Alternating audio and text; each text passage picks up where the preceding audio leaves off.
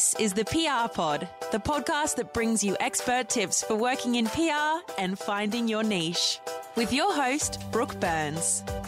Welcome to the PR Pod, the essential podcast for emerging public relations professionals. This episode, I'm joined by Nicole Smith, Senior Global Communications Officer at International Rescue Committee in New York. Nicole has more than 15 years of international communications experience and specialises in developing programs that amplify the voices of women around the world. One of Nicole's many responsibilities is to translate complex technical information and data from humanitarian efforts in 40 countries into external-facing communications materials. She joins me today to provide you some insight into how you can do this for your clients and brands. Nicole, welcome to the PR Pod. Thanks so much for having me. Happy to be here. So your job sounds fascinating. Can you give me a little bit more information on the International Rescue Committee, what it does, and some background on your role? Sure. So the International Rescue Committee was founded really by this idea from Albert Einstein following World War II that people fleeing from violence and persecution should have the opportunity to rebuild and recover their lives in new communities. So it focuses on helping refugees and displaced people around the world within 40 countries, as well as here within the United States in about more than a dozen cities. And so in my role, we obviously have a lot of complex technical programs that we're running in various different settings. We work within four main areas. So healthcare, a big one right now is how do we make sure healthcare systems are strong enough to deliver COVID-19 vaccines around the world. Education, so recognizing that a lot of children who are fleeing their homeland don't have access to education in the way that we think about it in the Western context. So what does remote learning look like in a refugee camp, for example? Violence protection and response, which is everything from domestic violence to child abuse to recognizing the violence that can occur from traumatic situations. And then, of course, economic empowerment. So how are people finding ways to make money in their new countries, and how are they getting access to bank accounts and all of the little things that we know that makes our job. And then, of course, through all of that is gender equality. So recognizing within each of these areas that gender is something that can discriminate, something that can make it harder for women to achieve some of these goals. So how do we make sure that we are providing solutions for their unique experiences? And my role is to make everybody understand what that actually means in a way that, compels them to take action, whether that's policymakers who are looking to open up more access for refugees, or everyday donors who want to contribute to helping us in our efforts. And these are all such powerful and important issues. Where does the prioritisation of what is the focus at the moment, what couple of issues are the focus for this quarter or half, or however you manage to prioritise that? How do you get to that point?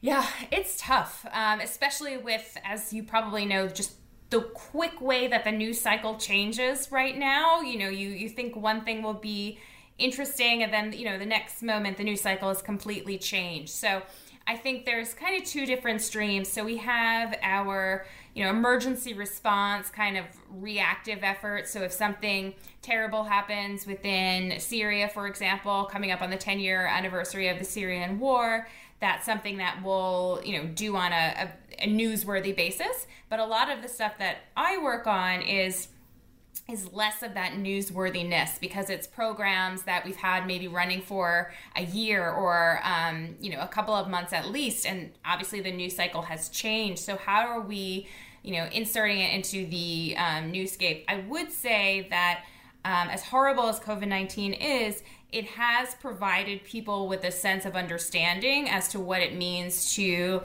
be looking for a job, being displaced, struggling with getting access to healthcare, worrying about a vaccine. So I think under that guise, it has opened us up to more opportunities where we are able to insert ourselves into conversations that previously probably would have been a little bit more difficult. Yeah, I imagine people are far more empathetic to the causes and the messages right now. Yeah, and journalists in particular, because since COVID-19 is a global pandemic. It doesn't know borders. So it's not only, the fact that refugees and displaced people are mobile populations. So you need to have them included in vaccine efforts, for example, because if they're not, then the spread will continue. So I think it's also from, an empathy perspective, but also a public health perspective as well.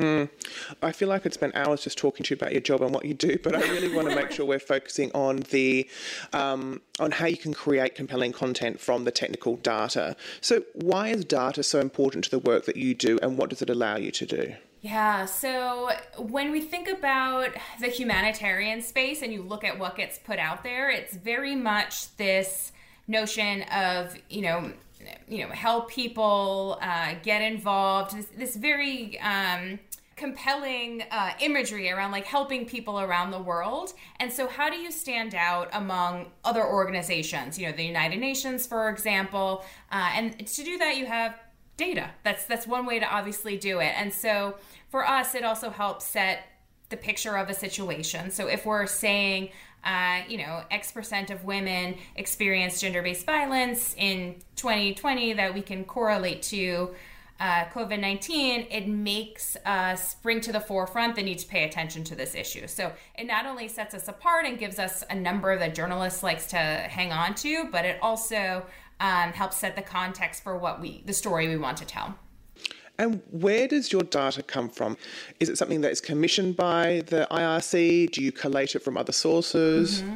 It depends. First and foremost, we'd like to use our own because that helps us be unique and has something that nobody else has. I would say it can be difficult because the people who are working on the ground are not inputting data on, the basis that somebody just sitting in, a banking institution might be doing. So it kind of comes and goes when you might have access to it. There also might be sensitivities around what you share based on the government you're working within. For example, if you're working in a certain country and you say, reveal some terrible numbers about the government, they're not really going to want you in there providing services to the people that you work with. So when we can use our own data, we do. And when we don't, we look towards kind of more of those secondary sources. But again, it's very hard for us to, quote somebody like the UN or the World Bank because that makes it harder for us to get into the conversation, so to speak. So whenever we can have our unique data, the better. And I imagine there's so much information to sift through. And like you said, there's obviously some messaging or there's some information that may be sensitive or not appropriate to release at any one time. How does that review process happen, I guess, from a communications perspective? I imagine there's lots of different arms of the IRC that require that data for different reasons. But from the communication side of things, how many people would be going through that information? Oof. So that depends on which area we want to work in. There are certain people, obviously, who, most people know if they work in PR are more comms friendly than others and see the benefit of getting their story out there and maybe, peeking behind the hood a little bit as to how this all works. So it really depends. I would also say data requests take time. So when you're building into PR plans or thinking through big moments coming up, make the requests as far ahead of time as possible. So for example, International Women's Day is coming up here, and big moment for us within the gender equality space, obviously. And we started having conversations in December around what type of data we could be collecting, just so we would have enough time. We could play out a couple of ideas so that the other risk you run is if you run the data, but it's not super interesting, that doesn't help you either. So as much time that you can give yourself, the better. Yeah, and I imagine sometimes information comes through and you're very reactive to, wow, that's a really powerful collection of data. This is how I can leverage that. And other times, perhaps you're approaching it from the perspective of having an idea and a message in mind and trying to find some correlating data that supports that. How often are you being reactive and proactive with how you utilize data?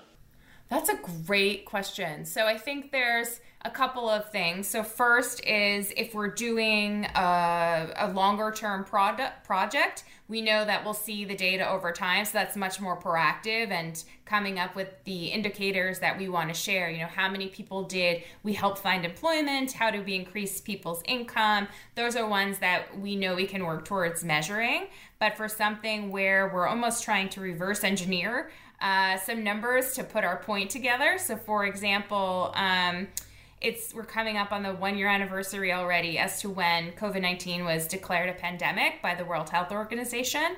And for that, we really wanted to bring awareness to the fact that people in conflict and crisis affected countries probably won't have vaccines until 2022 for the most part. And that's because of vaccine hoarding that's going on, lack of funding, etc. And so in this instance, we obviously didn't have a firm number. So what we did was we got really creative with some math, and we looked at the amount of doses that countries such as the US, the UK, Canada have right now. And then we did some crazy math, like I said, to figure out, okay, well, how much of those excess doses could cover all of these other countries who currently have 0 doses. So I would say that's a good example of like having to come up with something in the moment. So I think it's always just getting creative with the sources that you have available, but also the news hooks and looking at, if something's being covered. For example, I've seen a bunch of times how low-income countries won't have access to vaccines, or refugees won't be able to have access to vaccines, but there really hasn't been a lot of quantification around that. So that's an area that we can fill with, looking at different sources that are third party.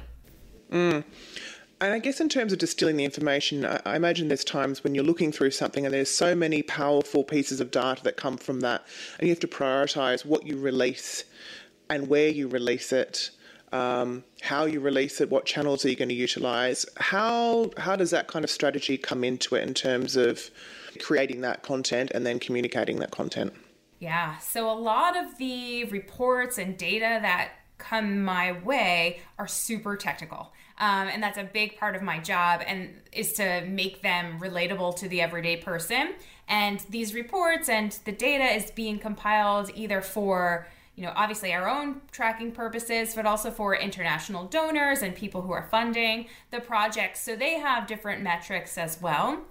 And a lot of times I will get reports that are 40 pages, and I will have to read through them and figure out what is the most interesting, which is something I'm actually doing right now. We have this really interesting paper around discrimination of LGBTQI plus populations within humanitarian context. Super interesting topic that is not really discussed, but I have a 40-page report, and I don't have, I just have, interviews with various clients. I don't have those full, what's the headline?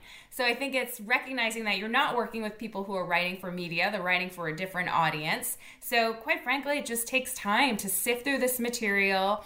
I take a highlighter and I start highlighting what is actually compelling or unique.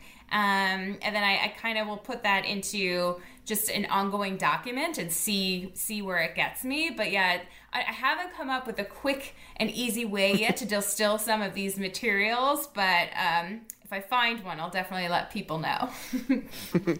And what are you looking for in the data? Mm-hmm. Yeah, so a couple of things. I'm always looking for what could be like that headline figure. A good example of this was, like I said, around gender-based violence. So we saw that in the majority of African countries where there are refugees and displaced populations, 73% of women experienced gender-based violence in 2020. So when you take a moment and you think about that, that is a very compelling figure. So I'm looking for numbers that I can see an editor putting as the headline of a story, or I'm looking for supporting points or things that I haven't seen covered before.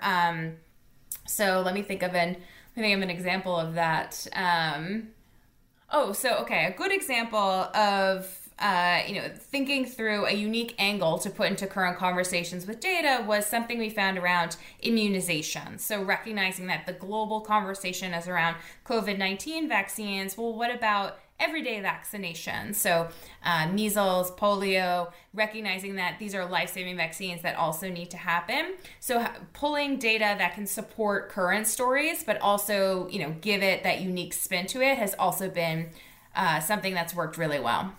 So once you've gone through that process of literally highlighting, distilling information out, and I guess just collating all the key points you think may be relevant or useful, what's your next stage after that?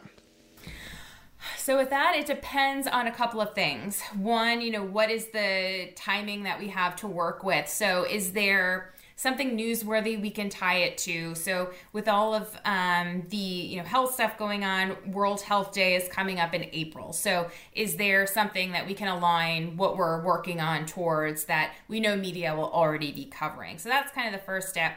And then I'll think through, well, what would be the most impactful way to package this up? I tend to not love press releases. To be quite honest, it's something that I didn't do before I joined this position. They were kind of banned within the corporate space, something that they only did for like government regulation purposes on some things.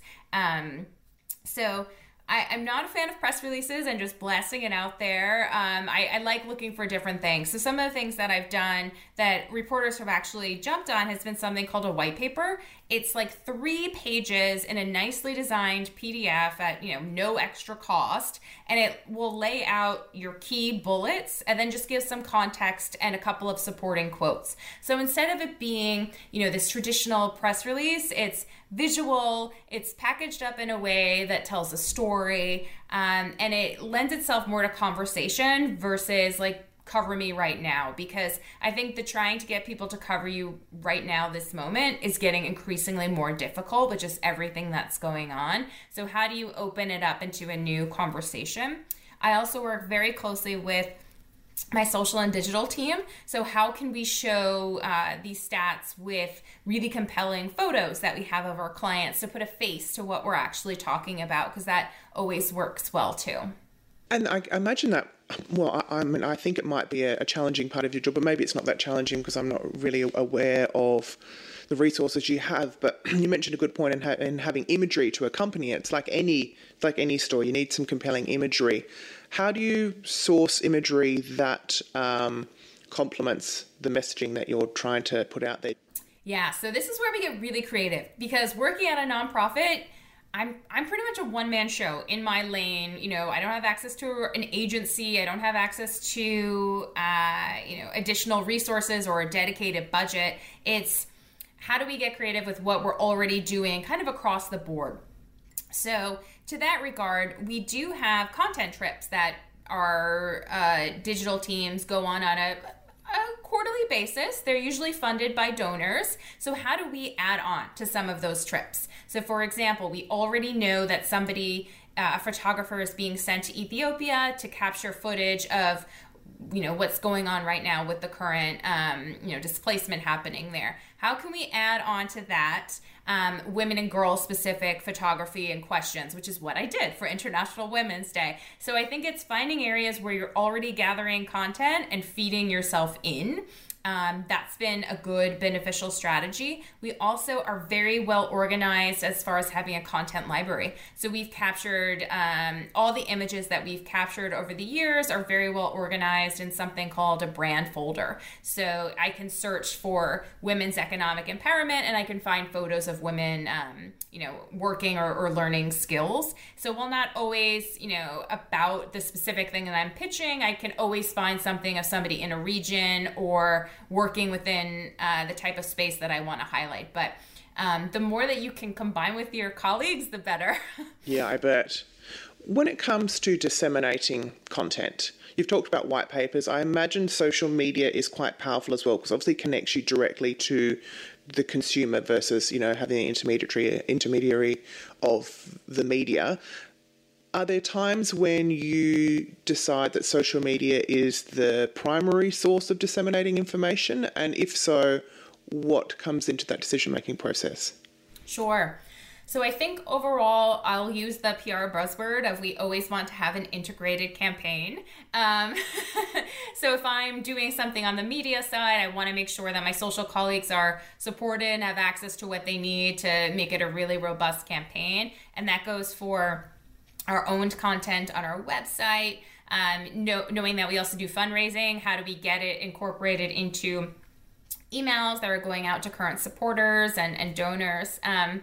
So that's always the goal. Obviously not always realistic. I think where we've had success in doing things well on social and doing things quickly are around more of those reactionary things. So in the past, where you'd probably like whip out a press release or a statement about some sort of issue that you're seeing, now we tend to do that more on social media. And we utilize our CEO's voice quite prominently when it comes to kind of the higher level issues. And then we also use it whenever we see an event going on that we want to comment about, an article that's written that amplifies our message or what we've been trying to say. And then, of course, we also use it just for that part of that integrated campaign, that ongoing storytelling that we have. But I think, to be honest, it's been the best medium for just doing things quickly and getting us into current and trending conversations. And what do you have to think about when it comes to tweaking your messaging to make sure you're using language that's appropriate to digital platforms versus, going via media, for example? Mm-hmm. We have a fantastic woman in charge of our social handles, and she makes it very clear that they're used for consumer purposes, which quite frankly has been so helpful. I know that people who work at organizations, who work in communications, probably have a ton of people coming to them saying, can't we just tweet about this? Can't we just put this on our social handles? So having those very clear guidelines as to actually what our channels are used for has been really critical in kind of setting those expectations and getting us what we need. It also helps that we know that what we're going to be putting out there has to be short. So you can't have all of these descriptors or things that need to be explained. You need to be making it pretty simple. And then, I would just add that the ability to have internally a quick approval team. So I know sometimes there's a lot of people who need to look at a tweet or a post or something that goes out on social media. So making sure that you streamline that process so that once the content is drafted, it's ready to get posted pretty quickly. Because the last thing you want is to be waiting on content that needs to be approved and you miss the whole point of jumping in quickly. And are you trying to balance between increasing awareness for a topic or an issue or a movement or a program and a call to action, or is there a call to action always integrated into whatever it is you're trying to get out there? I think that's really tough for any organization, and thinking about what is the primary takeaway that you want to do. I would say that it still varies at an individual level. When I think about myself, though, I try to paint the story picture. So, I'm reading about an issue, I'm getting, data or some sort of qualitative element of it. I'm understanding what can be done at more of like a global, national level. What do we want policymakers to do? What do we want certain governments to do? But then I think it's so important to always include how can the individual get involved, because otherwise people tend not to pay attention. If you're talking about really big issues such as COVID or conflict and the Syrian war, 10-year anniversary of that, that's very hard to think how an individual can make an impact. So I think making sure that there is something there that gets people involved not only helps from a storytelling perspective, but also in having people share that content and take action and staying involved with the story. So I like to think of press releases or, whatever type of material we're putting out there as telling a story. It's like the beginning, middle, and end. And what do you think are the biggest challenges most people would face when they're converting technical data into content? And do you have any recommendations of how to navigate those challenges?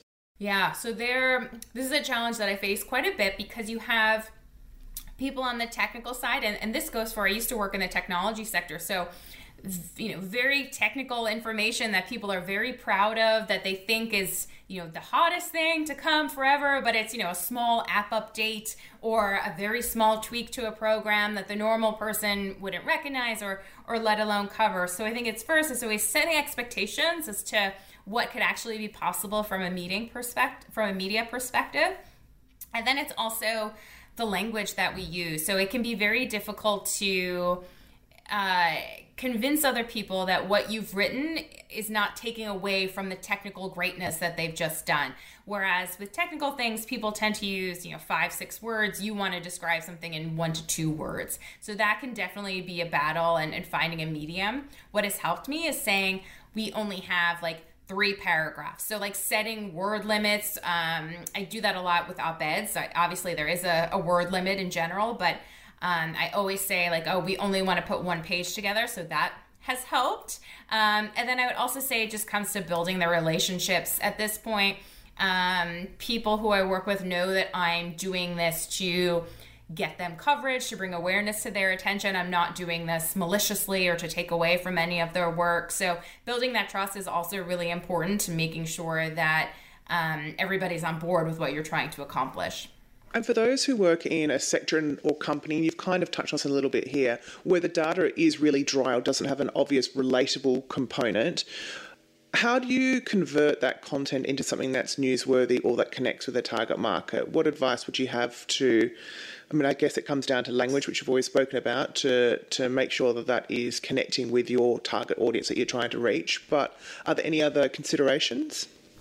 Yeah, I've seen, I don't think infographics help with getting media coverage. That's something that I consistently have seen. People will spend tons of money on these beautiful infographics and they'll tell a great story, but then nobody will pick them up. But what I have seen do well is imagery with some of these data points, and that can be used on your social channels.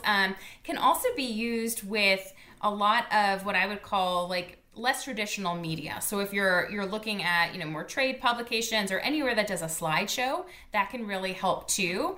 Just thinking about beyond the written materials, where you can try and bring some of these numbers to life.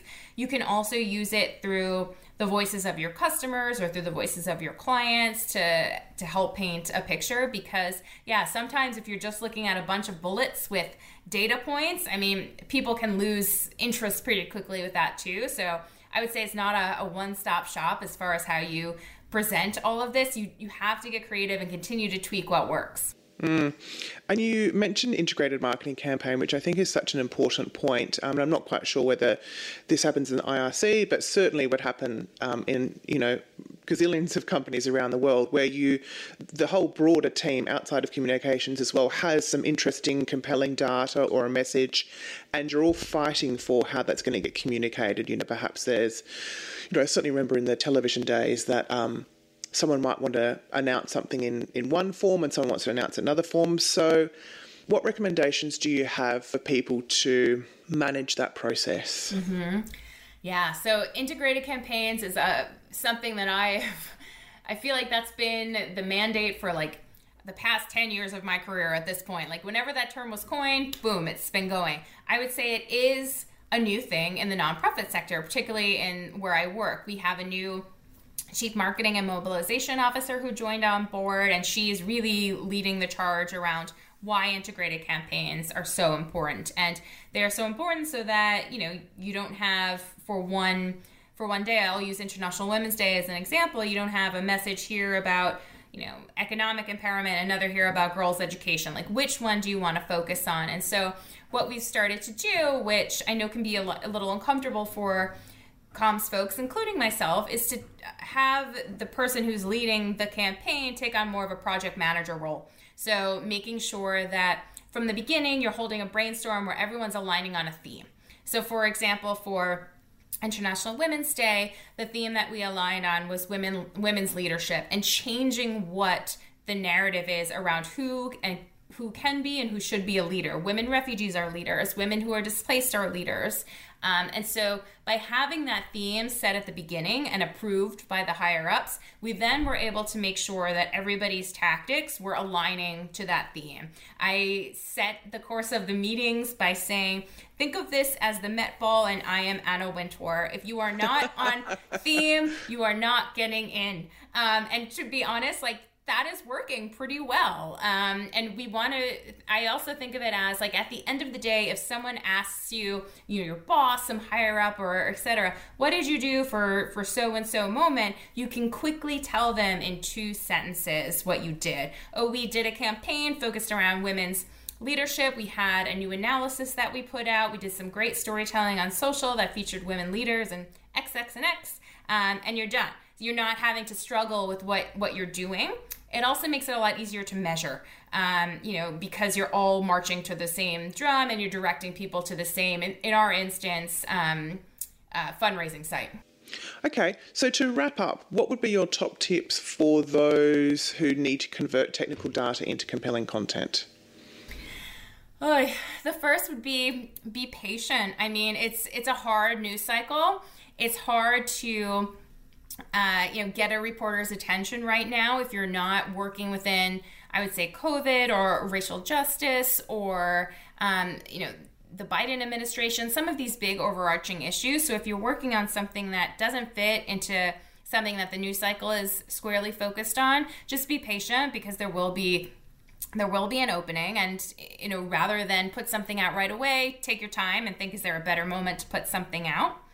Then I would say, think beyond the traditional. So rather than just saying, oh, we need to put this out in a press release or, we need to put something on our website, how can you, of course, get creative with visuals? And again, that could be repurposing photos that you already have, whether you're talking about the speed of a computer or how people access healthcare, there's a visual way to show that.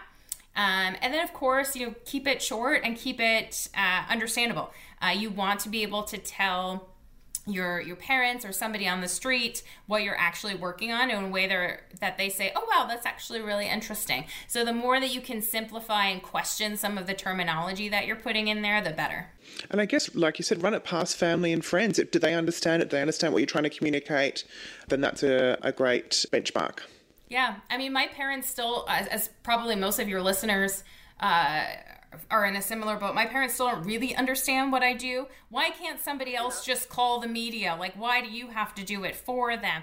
It's like that Office Space joke about the customer service representative. And so for me, they always understand when I send them an article or they send me something that I've written. So that's the most important part. They may not understand why I'm writing it or why an article wasn't written under my name, but they're understanding the message. Yeah, I know. In my television days, the most impactful thing I did was I was a unit publicist when I was working in London, and so my name would come up at the end of episodes as being the publicist for that show. And they were like, oh, she's in TV. She must be doing something important. Her name's on television now. Yeah. Okay, so if people are interested in working in non-profits, what would your recommendation be?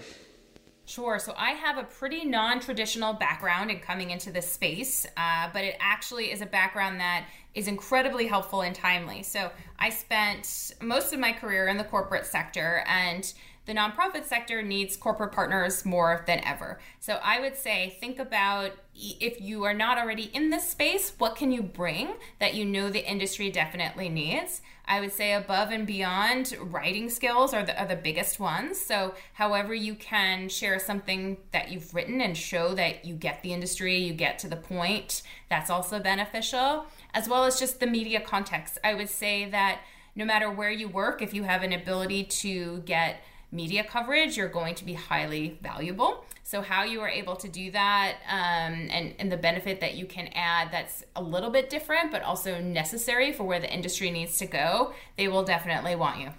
Thank you so much for sharing your insight today, Nicole. Thank you so much. And if you'd like to find out more about the International Rescue Committee, head to their website, www.rescue.org. Thanks for listening to the PR Pod. For more expert tips on working in PR, head to www.theprpod.com.